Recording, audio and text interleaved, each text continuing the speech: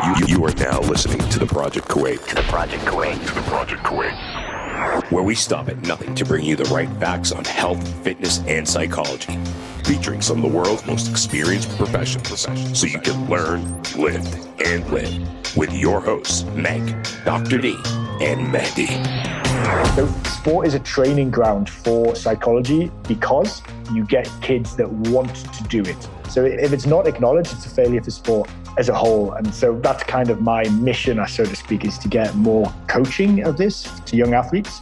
For your point, because when you leave sport, which everyone is going to do, your ability to squat counts for nothing. Your ability to hit a baseball counts for nothing. But your ability to be confident and go into a presentation or a sales pitch and to visualize it going well and talk yourself into it counts for a lot. All this and more in today's episode. Fake British accent, Meg, you're on. We are joined today by Adam Dehaty.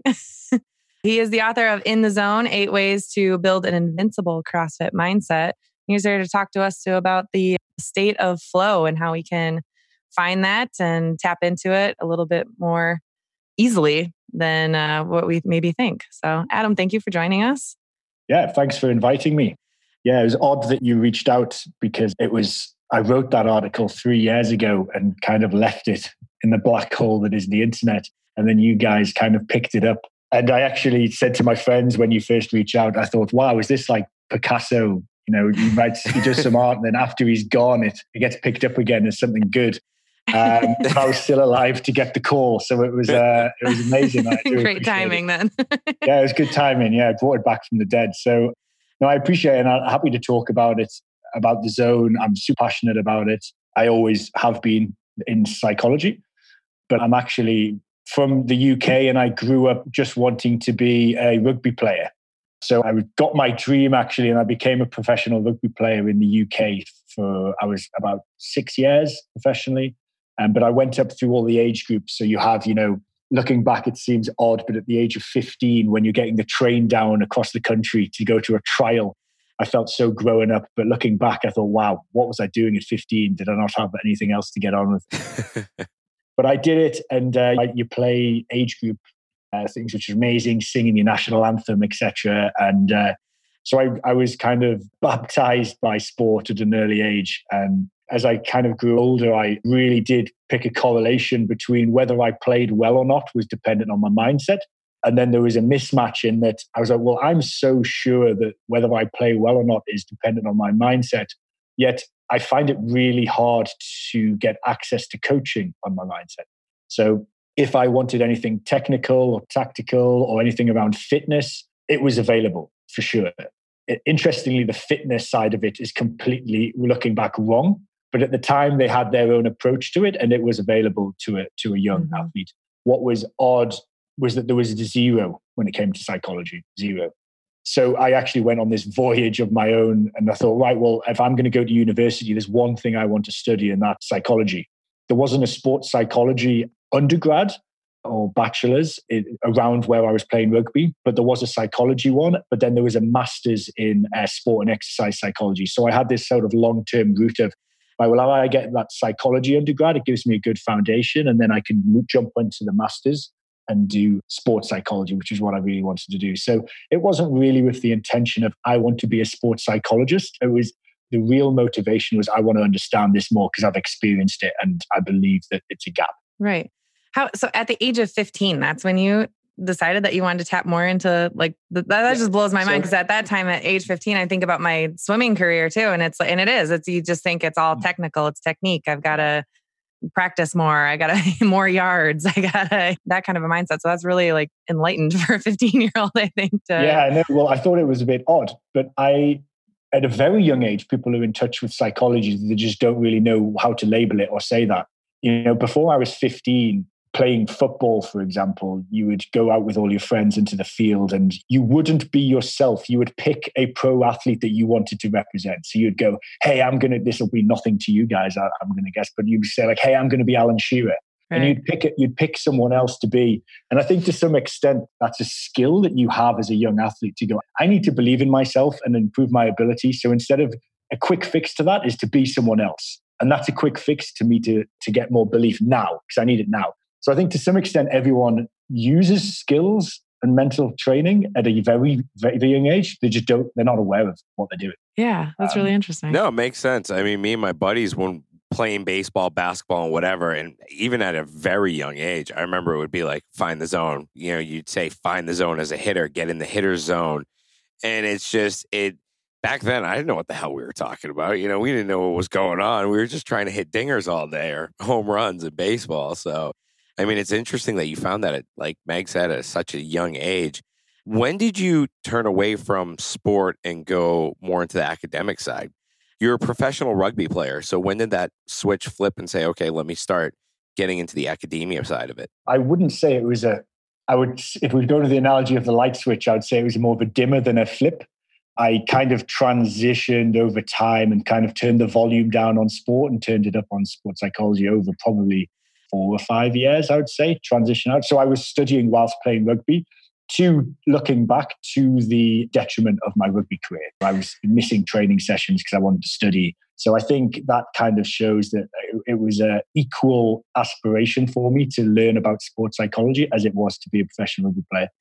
I wasn't consciously thinking then I want to be a sports psychologist. It was just, I really want to go to this lecture, but I've got rugby training. I've already trained twice this week. I'll go to my lecture. So it was a very gradual process, it wasn't a quick, right, I'm going to stop the sport now and I'm going to now study psychology. But what was actually interesting was when I did stop sport, I actually went into strength and conditioning. So I was actually in Hong Kong and I did a lot of, at the time, I was in Hong Kong for 5 years and I worked in CrossFit as a coach in a CrossFit box in Hong Kong. And then I went into strength and conditioning, working with actually the Hong Kong baseball team, the Hong Kong cricket, the Hong Kong rowing team, the Hong Kong golfers. I was dabbling in sport and strength and conditioning, but I was always kind of wearing the glasses, looking through the lenses of psychology all the time whenever I was doing it. It wasn't until I moved back to the UK that I said, right, sports psychology, let's go for it. And I feel when I started to do it, the wave wasn't as big as it is right now. I think it's getting bigger and bigger and more of an interest. But I think at the time when I was looking into it more, CrossFit was the one area where I felt is more open to sports psychology than say rugby was.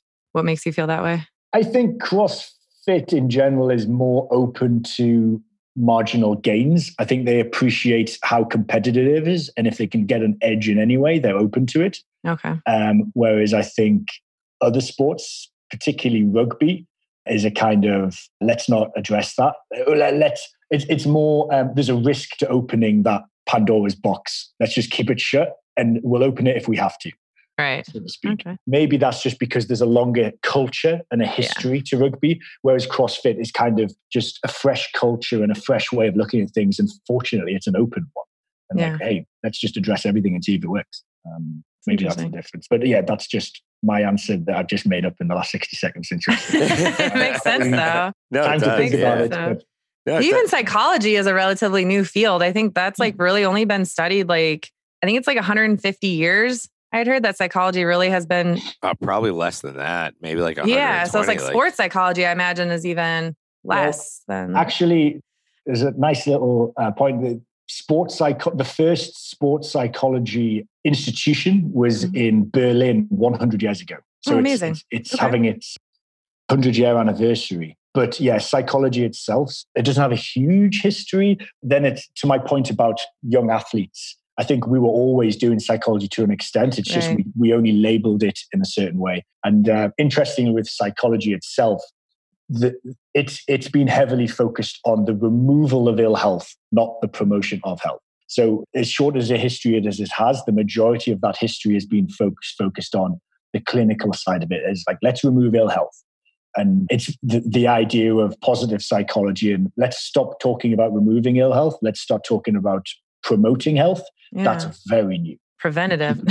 Yeah. In a way. Yeah, preventative. Yeah. So yeah, there's a really good, if you're interested, Martin Seligman is a really good psychologist who is the president of the American Psychological Association. And as a clinical psychologist, and he kind of had a revelation of, hey, why are we trying to remove ill health? The problem with that is the only audience we have is people with ill health. Like, why can't we be more inclusive? And it's not really a huge motivation to get to zero. Like we want to say like, hey, you can be in a positive state. Let's just focus on that. So that's, I mean, he's still knocking around, so it's not that old at all, the idea of that. So yeah. But I'm just as a kind of note, like my whole education really is sports psychology. And I think, I don't really want to dabble into clinical psychology. It's not really my interest or field. I do heavily focus on sport and exercise psychology for sure. It's amazing how messed up are baseball players, just out of curiosity. Because I think I'm going to bring a little history in for you guys. I think the first advertisement for a sports psychologist was in the movie Major League, where Charlie Sheen was laying on a couch throwing a baseball up, talking to a shrink. So I want to say baseball paved the way for sports psychology in the 1990s. Charlie Sheen did. I know, great. of all people, Charlie Sheen had to do it. Yeah, that's good history. Yeah, I'll have to check that scene out for sure. Yeah, but I appreciate you calling up that thing. So just to give a bit more context as well, I guess the passion behind writing that article originally was the psychology more than CrossFit. So I know you kind of want to focus on a range of sports. So that's kind of good because I kind of focus on more the sports psychology end than the CrossFit end. But I know that article itself was written in the context of CrossFit. I do kind of apply it to across all sports, really. All right, I'll take the floor, Meg.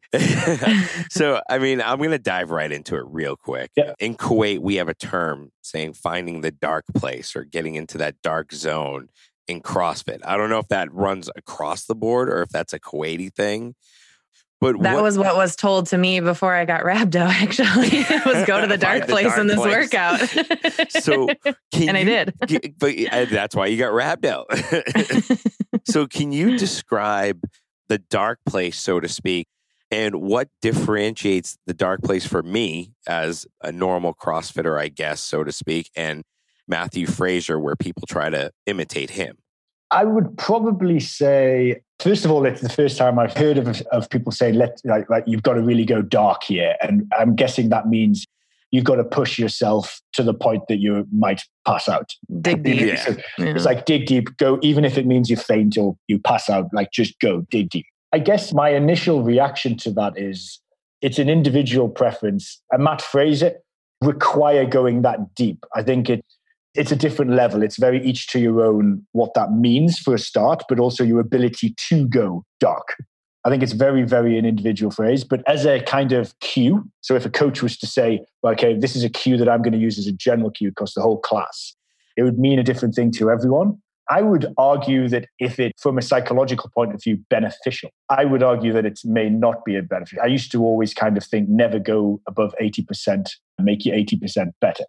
Partly because I think once you go over a certain threshold of arousal, your skill ability decreases a lot. So your psychological activity and your physiological activity is your arousal level. And the higher you go doesn't mean better performance. It's not correlated. It's more of a U shape, I'd say. So, for example, and different skills require different levels. So if I use the analogy to try to explain this a bit better, if you kind of say, if you picture a volume on a speaker, if we say 0 is your kind of Zen monk in a field, completely calm, almost to sleep, and 10 is William Wallace running into battle. Each skill that's required to perform it well requires a different level. So it's your zone of optimum functioning, right? So a deadlift, for example, a 1 max rep deadlift, you could probably get away with going up to 9, and that would be correlated with a good performance. I'd argue if you hit 10, there's a chance that technique goes out the window, and technique is important even for a deadlift. If you look at a skill like handstand walking, you probably want to be at a 2 or 3 to perform that skill well, because it's a high motor skill and it's very much technique involved as opposed to energy involved. And then your ability to move that dial at request is super important. So to kind of come back to your question, going dark, if it means just push yourself as hard as possible, argue that that's not a beneficial cue depending on the skill and the workout. If you mean going dark as stop listening to what you're saying to yourself, I think that's beneficial to people who maybe have poor self-talk. So if someone's doesn't really, if they're, I'm never going to win, what's the point in this? Or I'm terrible at deadlifts and I hate handstand walks. Going dark might be beneficial to say, stop talking to yourself and just move. Then it could be beneficial in that light. So I'm going to, at the risk of rambling on and not answering your question, I'll stop. No, I think that totally answers it. And I like the flip on using that of going dark, of like quieting out all that negative self-talk. So I think maybe if that like is going dark, it's not the same as being like what you would call in the zone. So what do you identify as in the zone, or what is the zone? Yeah, the zone for me is something that people talk about retrospectively, typically. So, you very often hear, because I was totally in the zone, and people acknowledge that as a real thing. So guys will say, in the zone, no one goes, that doesn't exist. People just believe you if you say it. But it's also retrospective. But you very rarely have people say, warming up for a session, you'll see people warming up, doing all sorts of exercises to prepare. They'll take their pre-workout, but you hardly ever see people sitting there going, I'm getting in the zone this workout.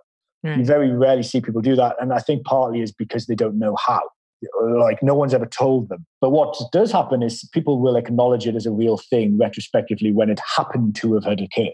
And you go, oh, wow, I think I was in the zone there. That was awesome. There's lots of characteristics of what the zone is. So there's a Hungarian psychologist called Mihaly Csikszentmihalyi, I believe. He studied, and originally he was looking into happiness. So what makes people happy? And he found this state, which he called flow. Mm-hmm. And the state of flow is where everything stops and you're so there's common characteristics of being in flow. And that is, you're not conscious of your thinking. Everything's just happening in a kind of just an innate instinctive manner. You're not really thinking anything. Another big factor of it is the time alters. So if you kind of think of the opposite of being in flow, so bored at school, for example, time goes really slow. So those last 2 minutes, you're looking at the clock 5 times and it hasn't even been 10 seconds.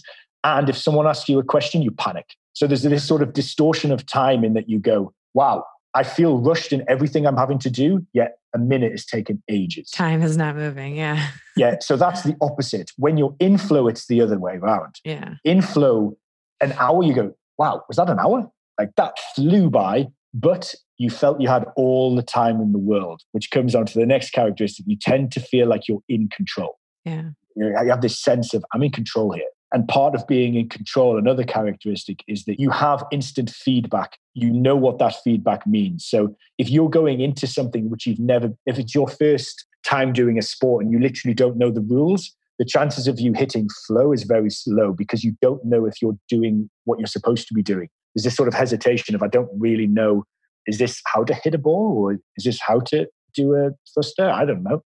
Mm-hmm. It's very hard to get into flow unless you know the rules and you get instant feedback to yourself. So coaches can help give feedback and learning, but it's when you know and you can give your own feedback and you know that what you're doing is moving you towards your goal. That's another characteristic of being in flow. So I would kind of use flow and the zone interchangeably. I would almost say it's exactly the same thing that we're looking for. Okay. No, it makes sense. I was just going to throw this back to using like hitting a baseball. 2 weeks ago, I was in a game. It was a 3-1 count. Meg, you probably know what a 3-1 count is. So there were 3 balls, 1 strike, 2 guys on base. I knew he was going to groove me a fastball. And I hit an absolute bomb. Walked in. Someone goes, what happened there? I was like, dude, I'm in the zone, man. Like the ball just slowed down. Like it just slowed down. So kind of exactly what you're saying happened to me 2 weeks ago. And it felt like time just stopped. And the ball was on a tee and I just coasted. So it's finding it is the hard part, unless you're a pro athlete, I'm assuming. Yeah, that's a really interesting point there that you've just said, because you've almost described what I was going to say next before I've said it. One of the things that, in terms of flow, one of the research things that we have control of, they call it the CS balance, which is your challenge skill balancing. And it's basically saying, flow is if you picture a kind of a graph, the y-axis, you'll have your challenge and the perceived ability to meet the challenges on the x-axis. There's a kind of channel along the middle of that, which is where you hit flow. And you need to balance the challenge with your perceived skill. Mm-hmm. typically, if the challenge is too low and your perceived ability to meet the challenge is too high, you typically have a state of boredom or, yeah, I'm not really that interested. If you flip the other way around and the challenge is really high and your perceived ability to meet that challenge is really low, typically you fall into a state of anxiety. So you can kind of play around with the challenge to the skill. So in your example that you just gave there, that first ball, you weren't being challenged enough. You hit a bomb. The second ball, that graph changed and all of a sudden the challenge became higher and that let you enter flow. That's interesting. So your ability to change challenges. And it comes a lot because typically with sports psychology, when we're looking at sport, you can't change the challenge. So you can't change the workout. You can't change your opposition. You can't change the time of day. You can't change how long you have to prep when you arrive at the arena and that's for any sport. So what you have to be able to manipulate is your perceived ability to meet the challenge. And that's kind of the field where sports psychology can kind of look at. And because changing the challenge is very difficult. Unless you're on the other side of the scale. So say you're training at the gym and the workout looks quite easy and you see that you're right, well, now I'm in a state of boredom. I'm a bit, really, is this all we're going to do? You can change the challenge. So even if the workout was, well, the typical way you see this is the increasing weight. So in CrossFit, you can say, let's just pump the weight up.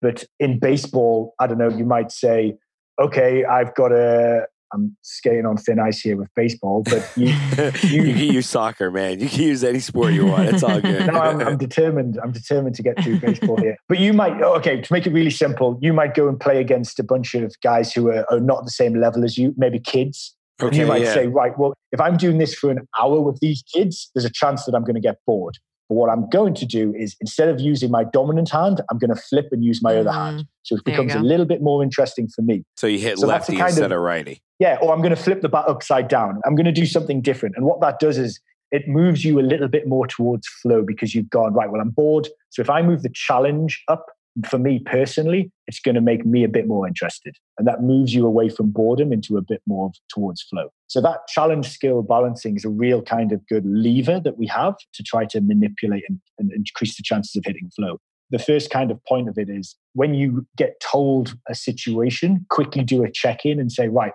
how do I feel about this? Am I anxious or am I bored about the idea? And that gives you an indication of I need to increase the challenge or I need to start working on my perceived ability to meet it.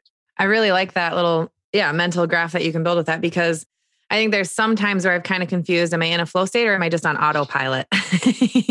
With this, is it something where, and I think autopilot falls more into that boredom category, maybe even though the time kind of fly by in that, but it's kind of a fine line.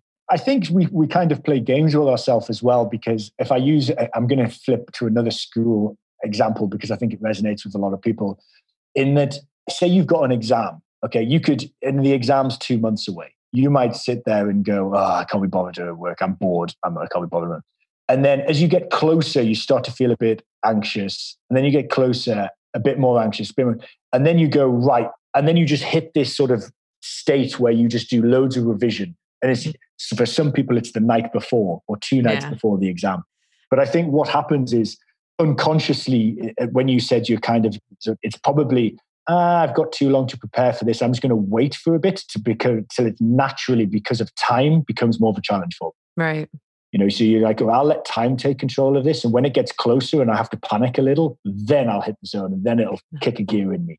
That makes sense. Yeah. But I think we play a lot of sort of games with ourselves, again, that we're not aware of. And I think I'd love to have more awareness and more research behind it. But I think we're always playing with our own psychology in some way without knowing it. Yeah, absolutely. So so that's like kind of a little mental skill that you help to get people to recognize the zone or where it kind of falls for them.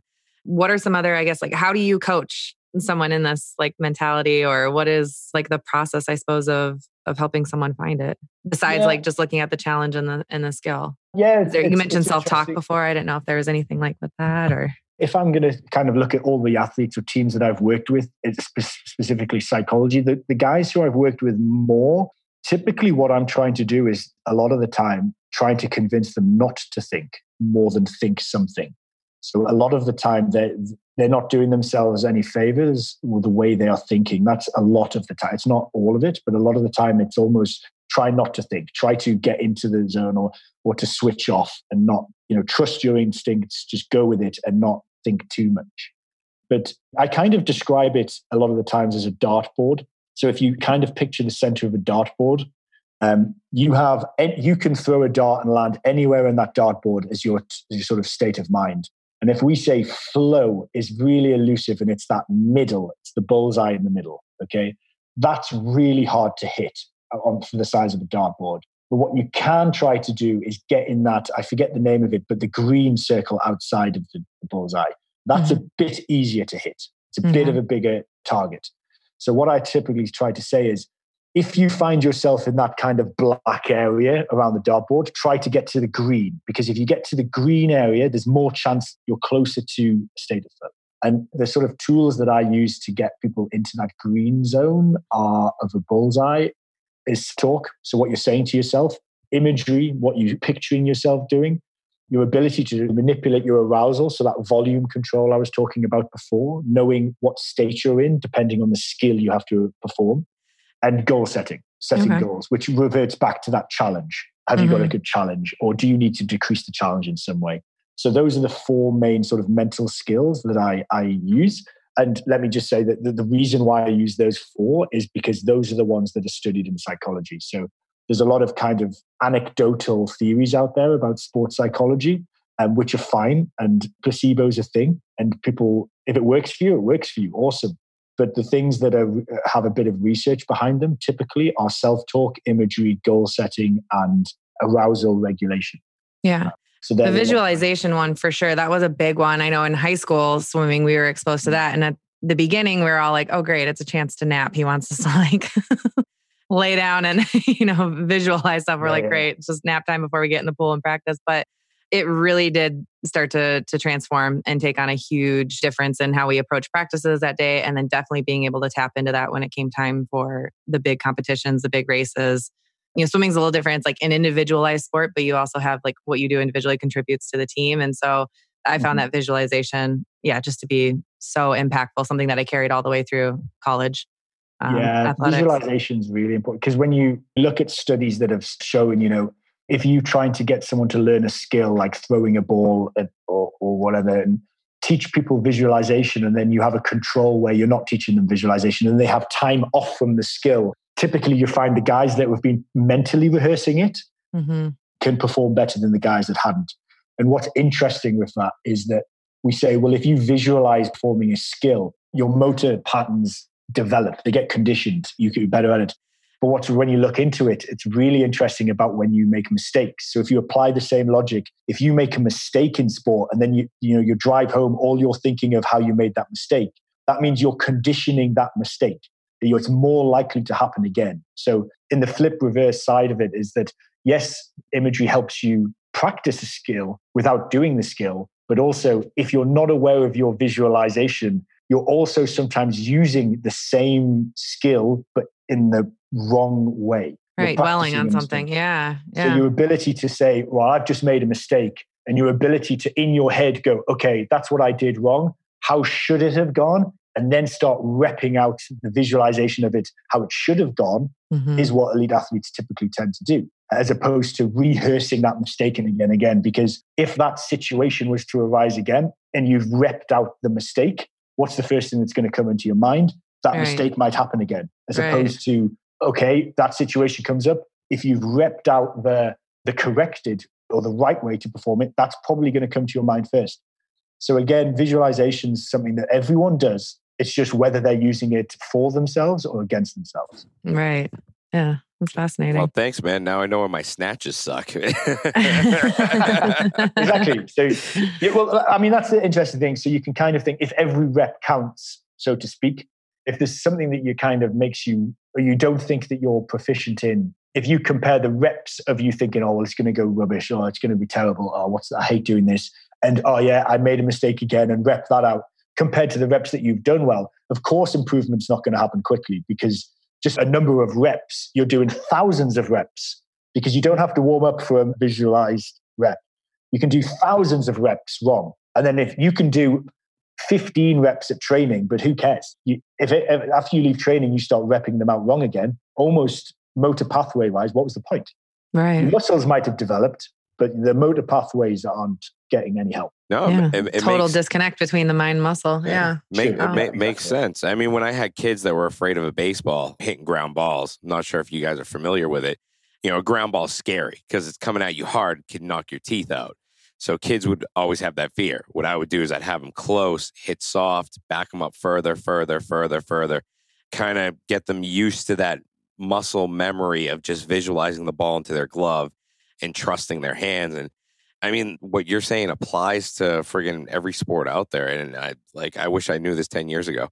You know, like it would have made even goes outside of the sport. I think just in life, like, you know, how often do we just dwell on something that we did, we wish we would have done a different way, and then the next thing, public speaking or something along those lines, it's like you can rep it out in your mind of all the mistakes that you made, and you go back into that situation, you just have that fear building up of doing it again rather than how could I have excelled. And that's a really good point, that what you've just said, because currently with sport, it's an interesting ground because it's getting attached to sort of people in competitive situations that get, mental health problems and things like this. And I kind of see that not as the way to treat that isn't, in my mind, to get more clinical psychologists into sport. It's to get more awareness of mental skills when they're younger. So I think it's a tragedy if there's a young athlete who's passionate about sport and all they want to do is play sport and see how high they can get. I think if it's a tragedy if they leave that sport, which they're inevitably going to do, if they leave that sport knowing how to get fit, knowing how to bench press, knowing how to squat, knowing how to hit a baseball, but don't know how to think positively, that's a failure for sport. Totally. So sport is a training ground for psychology because you get kids that want to do it. So if it's not acknowledged, it's a failure for sport as a whole. And so that's kind of my mission, so to speak, is to get more coaching of this to young athletes. For your point, because when you leave sport, which everyone is going to do, your ability to squat counts for nothing. Your ability to hit a baseball counts for nothing. But your ability to be confident and go into a presentation or a sales pitch and to visualize it going well and talk yourself into it counts for a lot. And that sport's a great training ground because you get lots of challenges, you get lots of failure constantly, inconsequential failure, I guess, and you get exposed to it. But it's a shame if you're getting exposed to it and not getting some training, some extra conditioning out of it. Yeah, I 100% agree on that. And I think that's one of the things we've talked about before with athletics and kids in Kuwait. It's, a lot of focus gets put on academics and school, and they'll sacrifice playtime and, maybe even some sport time and stuff for that to take over. And that's something that I think they forget that training in the sport environment definitely can train you for time management, having to balance like practice and school and other things. I think just working with others, whether it's an individual sport or a team sport, that coaching, the mental toughness. I think there's so many parallels from the sport world, I think, that have definitely helped me out in a professional sense outside of the sport itself. Yeah. Yeah. It's such as I said, like an inconsequential way to put kids through failure. Yeah. It's like, how, if you were starting again and you said, kids need to learn failure and how to cope with it. How can we create that we can expose kids to failure every single day? You would probably come back around to creating sport again. Like, let's I was going to say, where do you fall on the, the participation ribbon? I was so going to ask that. You read my mind. I was going to say this. And that's a big thing here, where it's like, now there's nobody wants competition. They want all the kids to win and have fun. And I guess where do you kind of lie on that of every kid should walk away with a trophy and the participation ribbon kind of award for just participating? I think giving someone some reward for the behavior of doing sport is good. So if you get 20 kids that do sport, and I would never say don't congratulate them for their efforts. Right. Reinforce, say, hey guys, that was a good thing that you just did. You did sport. So the idea of rewarding participation, I completely support. The idea of not then challenging them and saying, yes, well done for doing it, but we're also going to have a competition and someone's going to be rewarded more. I think it should also be still there. Of course, you should reward kids for doing sport. I would never say don't reward participation. I'd never say that. But I also think that you're losing something about sport if you don't start picking a winner and a loser as well. Obviously, rewarding that, get out there and try, at least trying new things. course, wanting everybody to have fun, but with the complete removal of exactly that, a challenge, a skill, feeling successful at something is I think that can be missing. I think it's a shame to take it away from sport. Yeah. It's a real shame. And it goes against that kind of notion of creating anti-fragile of kids. Mm-hmm. So kids that can withstand stuff. Like I kind of believe in don't treat kids like a China cup. Don't try to, what do they say? It's prepare the child for the road, not the road for the child. Yeah, right? I like that. You can never put everything out the way. You've got to prepare your child for whatever comes. And I think sport is an opportunity for young children to get exposed to things like that. And it's about preparing them for the road. You can't always make sure that they never experience failure. It's ultimately, I think, a bad thing. But in terms of the participation ribbon, I'd love to give everyone a ribbon for participating. I mean, no offense, I'm against that. I think trophies are earned, not given. I grew up in that era of trophies were earned, not given. Eat nails, piss vinegar, get back on the field. If your arm's hanging off, sew it back on and just play the rest of the game. I mean, that's the mentality of the coaches that I had. But that bred a quality of leadership that I developed from that, and being the underdog, so to speak. Like if I'm ahead in the game, I do worse. But if I'm behind and I know I don't have a chance at winning, I actually do a lot better as an underdog. Why? I don't know. It's a mental thing with me, and it's always worked. So haven't tried to fix it. But, back to the kids thing. I mean, my son, if he ever comes to me with a participation trophy, I'm going to be like, dude, you didn't earn that. Every kid got that. What are you going to bring me that's different? That's the push that I'm going to give my boy. And it's the approach of kids need to learn that there's winners, there's losers. Not everybody's a winner. And when you go into the job field, not everyone's going to get the job. You got to deal with that early so that you know how to take it later on, if that makes any sense. Yeah, I completely agree. I was kind of going for a more layered approach of having both. We're using the word participation ribbon, but in other ways it could play out. It could be make sure you high five every kid for turning up. Just rewarding them for turning up. I think reward them for turning up, but also have that other layer of, okay, but for those guys who want to win, you're going to get a medal if you win. So that's what I kind of meant with the participation ribbon, is just some sort of positive conditioning, even if that's a high five. Good on you for turning up. I know you hated it. I know you didn't want to be here, but good on you. Yeah. And I also find it interesting that schools, that they would never do that for academia. It would never be like, right, we're all going to have a maths exam, but whatever you get, you're all going to get an A. Yeah, exactly. Like, so why do we do it for sport? Sport, yeah. Like sport, we still have scoring for maths and science and English. And so why shouldn't sport have that? Obviously, we're all super biased and someone would have a different point of view. But that's how I feel. Yeah, so I agree. We're all in agreement. Yeah. I agree. With goal setting, I know there's a lot of different ways to approach that. I guess, what is your preferred method for setting goals or helping someone like understand the steps to getting to their goal? Or how do you kind of break down that big goal maybe that they're going after? Yeah, I'm mixed with goal setting because it can I get mixed feelings with it because it can be a lot of work and get more complicated than it needs to be. Mm-hmm. But then some people love it. Some people love like a target. Typically, if someone was loving it and said, like, give me some goals, give me as many as possible, typically I would start with like the bigger goals. So saying, what does this do for you? So why do you play baseball? Because I love hitting the ball. Why do you love hitting the ball? Because if I hit the ball, it means we're going to win. Why do you want to win? It typically comes back to, okay, so baseball makes you feel good. It's something positive that it's in your life. And okay, great. So I'd start off with this higher acknowledgement that this is something that makes you feel good. So it's more than the sport. It's bigger than the sport. Yeah. Then I would typically go down and say, right, well, let's pick an outcome that you want. Well, we want to win the league this season. Awesome. Okay, so that's the goal that we're going to have. How are we going to win the league this season? We need to win all our games. So then you have this outcome goal, and then you start quickly go down into your performance goals. So this is kind of like your key performance indicators. So you'll say like, okay, what are our assumptions that if these indicators go up, is more likelihood that we will hit our outcome goal? And if we hit our outcome goal, we hit our big goal of we all feel good. So we have these KPIs after that, and that's usually done with the coach more so than with myself.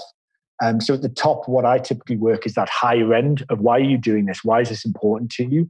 And as you get closer down and down and down, you get into more of the nitty gritty of coaching. So then you'll have Say if you go, well, I want to be able to if I squat more, I will have more power in my legs, which means I'll be able to hit the baseball further, as an assumption. So if I increase that, that's an assumption that if my leg power goes up, I'll be able to hit the ball more. Then you'll say, okay, well, in that case, let's hit a goal for that. Let's say you're going to hit 100 kilogram squat in 6 months. Then you go a deep further down to that, and then you get to your process goals. So that's just your day to day.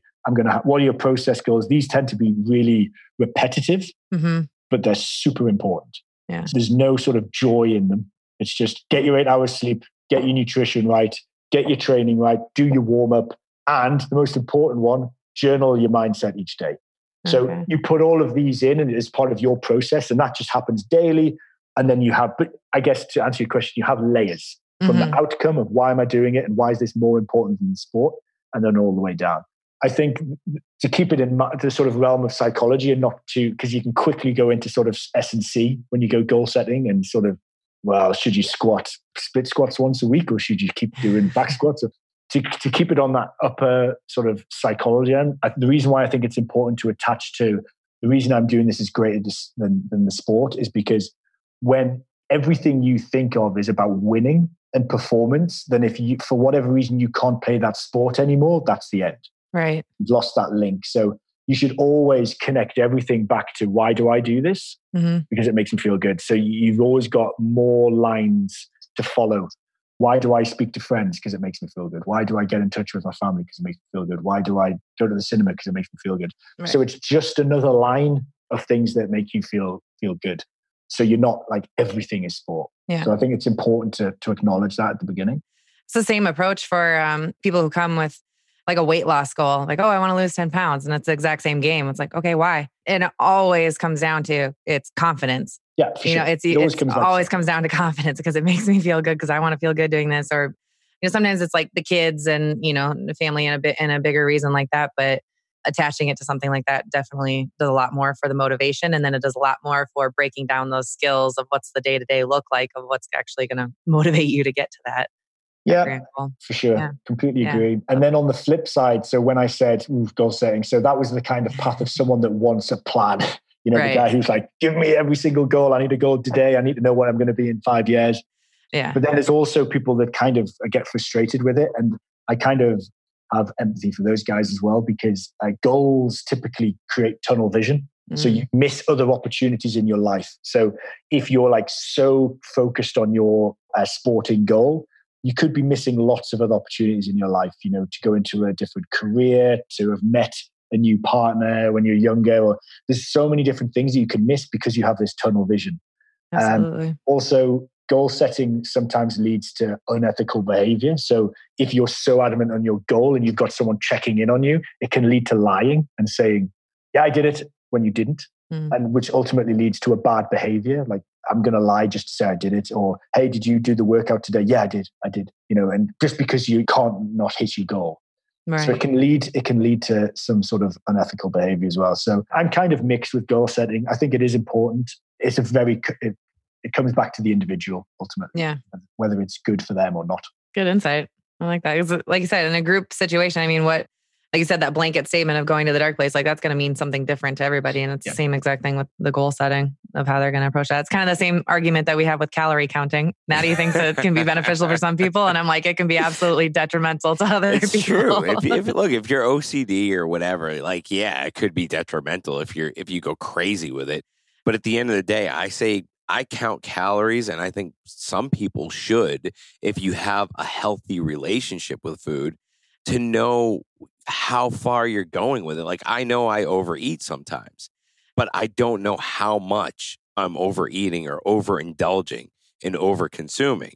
And calorie counting sort of, it tightens it up a little bit. Like, it keeps me within that smart realm rather than overindulging in things that I shouldn't be overindulging in. And connecting it to how I feel when I overindulge in calories and I overeat, I feel like shit.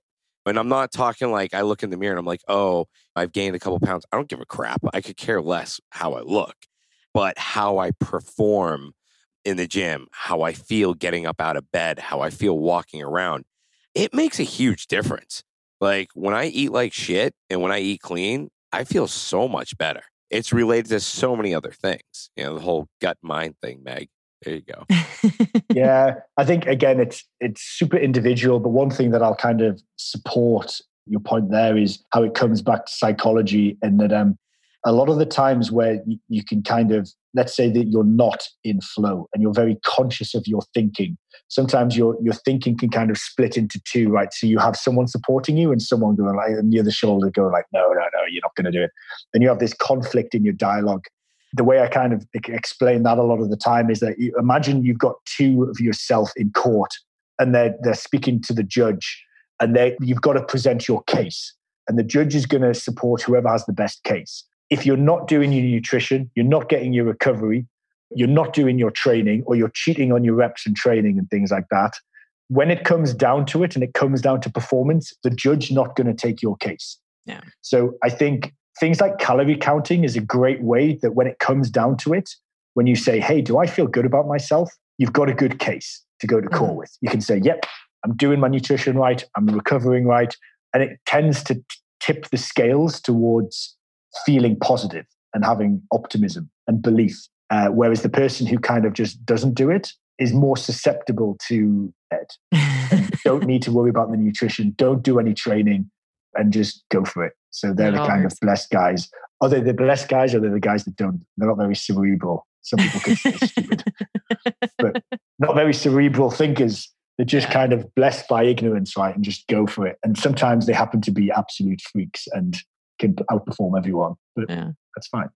So yeah, self-talks. Yeah, I think, as I kind of said earlier on, we play a lot of games with ourselves.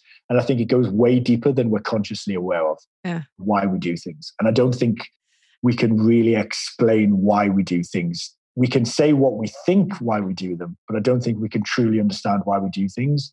But I think it's a Pandora's box that's worth opening to have a look and try to understand it more, for sure, and not just leave it. So, sorry, go ahead, Meg. I was just going to say, so for this type of work now, like, I know this article was written like 3 years ago. So are we still writing, or are you teaching in front of like a classroom setting? Or are you working mainly like how, I guess, can people follow maybe some of the work and the insight that you've developed just over your broad experience? Yeah, I continue working with sports psychology with sort of local teams. I actually started to work with the Netherlands rugby team. So just here, they have a rugby side. So I went into them and dabble with a few individuals as well. And but actually, I put all of my passion into a digital platform. So the side that I had was, you might have came across in the last hour that I'm really passionate about getting psychology out there to younger athletes. Yeah. So in order to do that, there's only so much that one can travel, and that comes with a budget. And I kind of went to scale with this. We're creating an online platform now that allows people, and the lever that we're pulling is self-talk, so your dialogue that you use with yourself to try to condition people to think more positively. We're developing that now, and we're actually planning by end of next month for sure to actually have some sort of beta testing on that.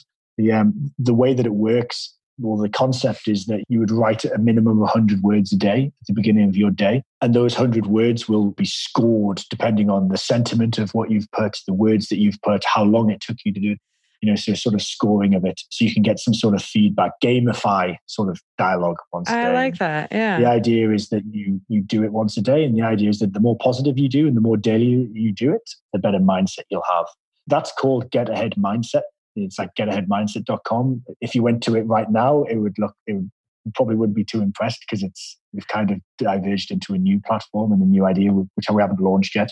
But that's kind of what I've focused on more now than as an individual consultant working one-on-one or with groups. I tend to work more on this platform. I love it. Does it give you like a theme or a topic or something to write about with those 100 words, or it's just whatever is kind of at the top of your mind? Is it like free writing or? Yeah, typically it's not really a topic. The idea is ultimately to have a blank page. So you start each day with a blank page and it's up to you to fill it. But if that's something that you haven't done regularly, you can kind of spend a lot of time looking there, and before you know it, you're back on Instagram. Yeah, so right.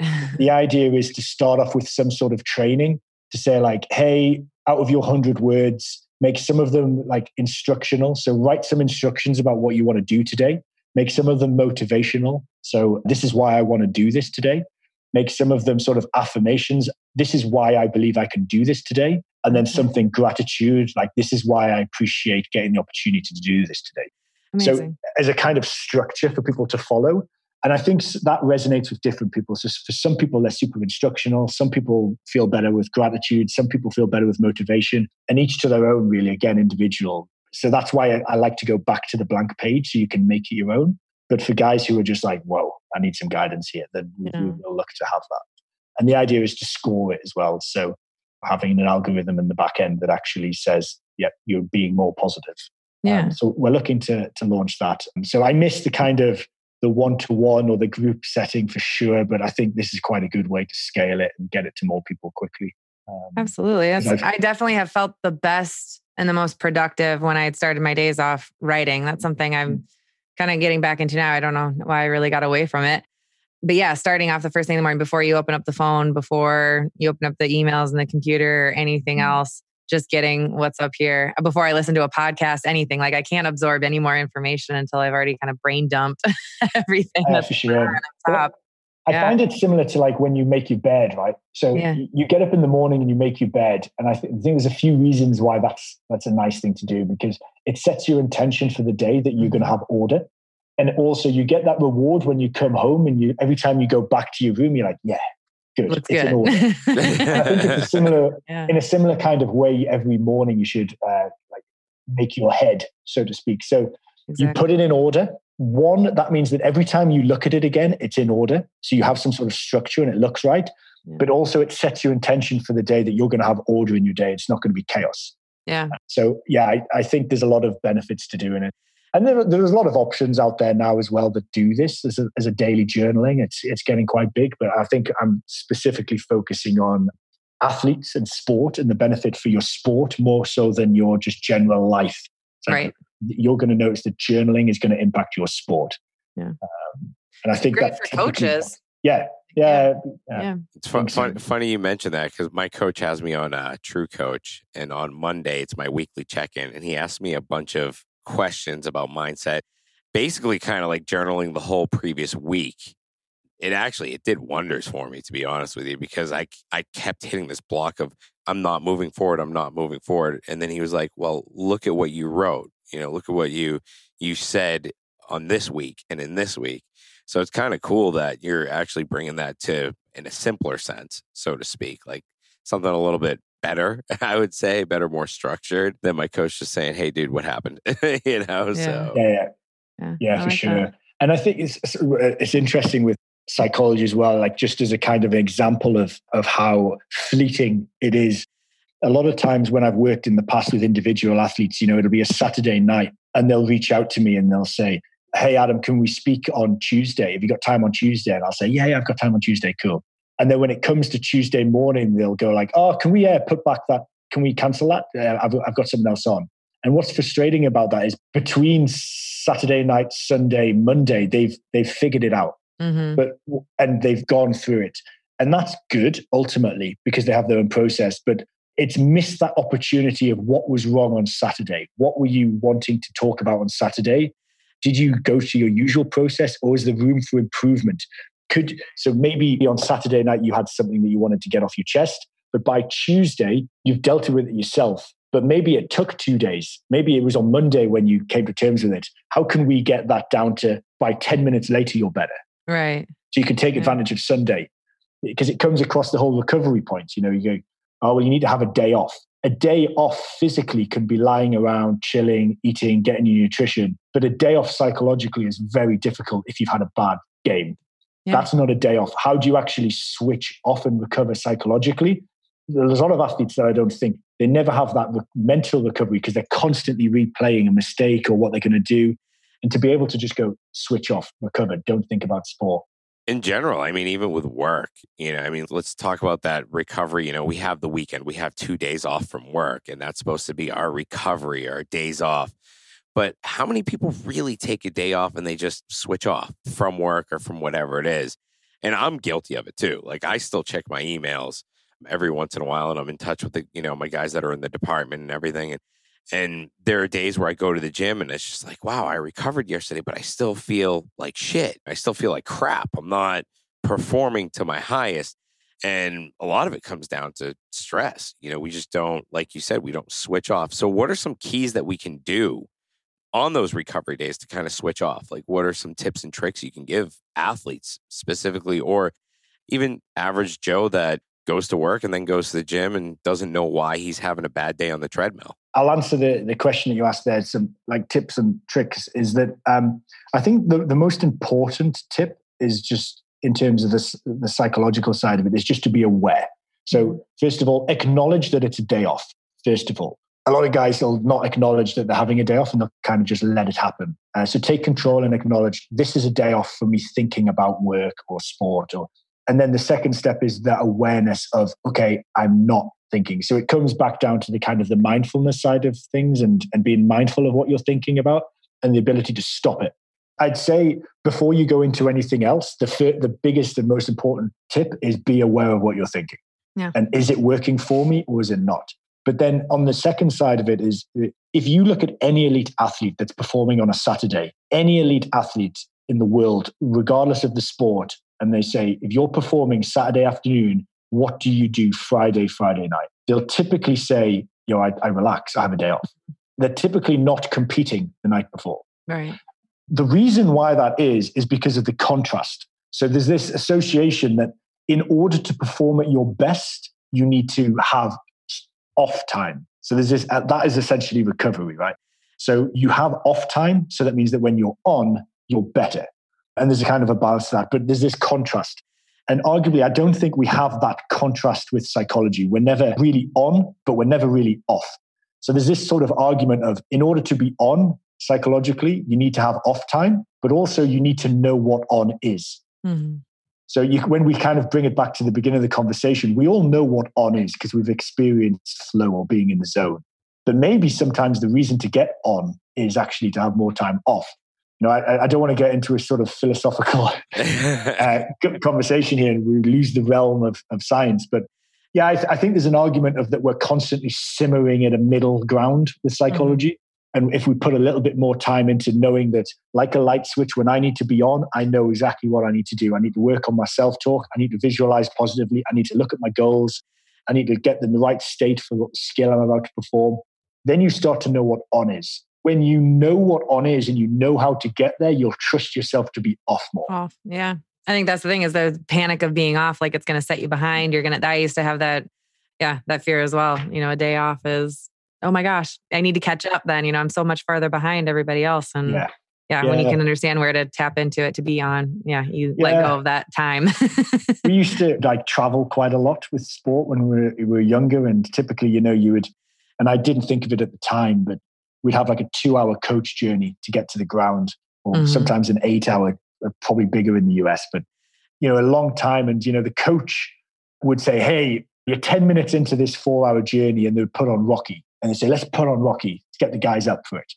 And you'd watch it. And then on the bus, you'd be like, yeah, awesome, Rocky. Yeah, I'm up for this game. And then you'd start thinking about the game and how much you're up for the game. Yeah. And my analogy for that is that's the equivalent of being on a home game. Say there was no traveling involved and your strength and conditioning coach going, all right, guys, I want you there 6 hours before kickoff. And you're going to start running around the pitch. Right. You're mentally I want you running around the pitch for 6 hours and then we're going to warm up. It's like, what?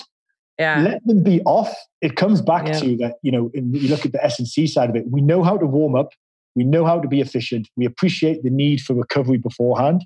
Whereas psychology, a lot of guys don't know how to do the warm up. And because they don't have doubt in that, they're constantly simmering on and they never know off because they don't know how to go on. Yeah. I don't know if I've just explained that well. No, it makes perfect sense. Yeah. Yeah. You got me rethinking my whole day now. You got me rethinking my whole life, dude. Shit. This is great. I've been doing it wrong since day one. Getting pumped up 4 hours before a game always worked against me. Now I know why. Now I know why when I didn't give a shit and just walked on the field, I performed my best.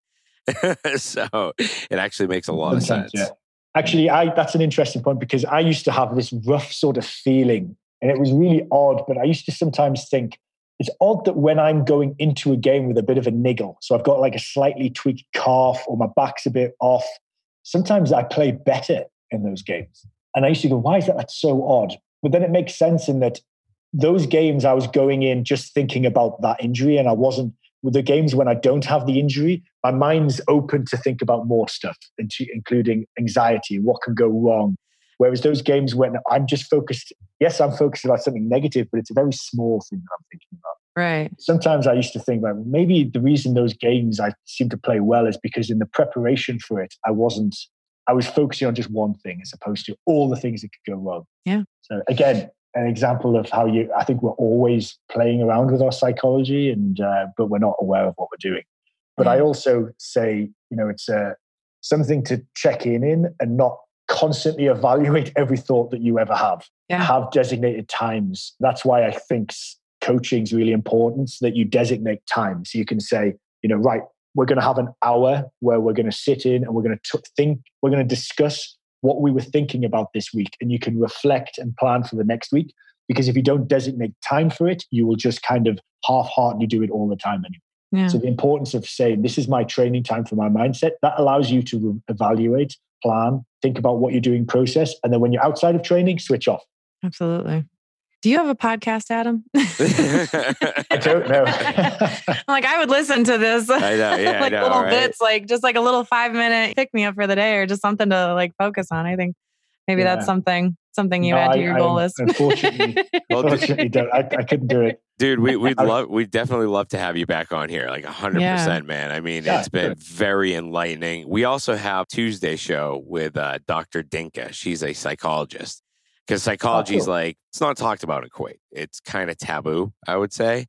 So, and we are the podcast of taboo shit in Kuwait, apparently. So I mean, we do that, and it would be cool to have you on there. And I mean, she would have jumped onto this, but she has no sports background, zero. And I told her, I was like, yeah, me and Meg are going to geek out a little bit on sports. So. Oh, that's a shame. I would have loved to. Yeah. Because I mean, as I said, my expertise and my sort of reference is always sport. But I think there's a lot, psychology is such a big field, and it goes deep.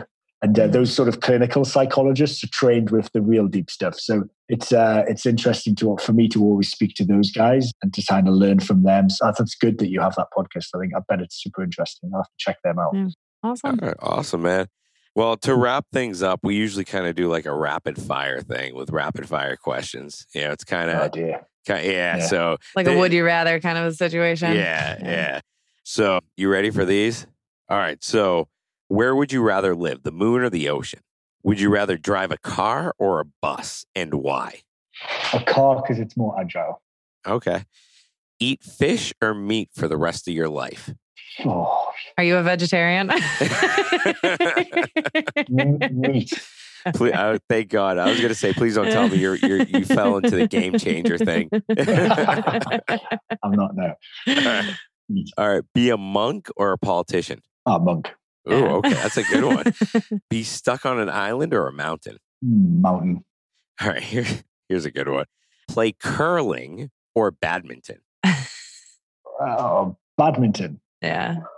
Be a race car driver or a marathon runner? Oh, race car driver. All right. Spend 1 hour with Sigmund Freud or Howard Stern, if you know who Howard Stern is. Yeah, I know. It would have to be Freud. It would have to be Freud for me. Yeah, really? Sure. Oh, I'd pick Howard Stern. Yeah. He's got Freud beat. Either one's a psychology experiment. Yeah, for sure. Yeah. That's awesome. Good ones, Maddie. Yeah, that was fun. Yeah, nice. That was easy. The marathon runner one I thought was going to tear you for a second. Have you ever run a marathon before? I have, actually. I did one recently. Yeah, my first amazing. one, which was great fun. Yeah. My goal was just to finish with a smile on my face. And I did it. So amazing. I was happy. Was the smile there? No, it was, yeah. It was, yeah. Don't ask me my time, but I finished with a smile. That's awesome. That was awesome. Congrats. Well, thank you so much for joining us today. Guys, yeah. We'll look forward to having you back again, hopefully soon. Sure. Yeah. Thanks, guys. All right. Thanks for listening to this episode. If you enjoyed it, please head over to iTunes to subscribe, rate, and leave a review. You can also find us on Instagram at The Project Kuwait. Thank you, and join us next time.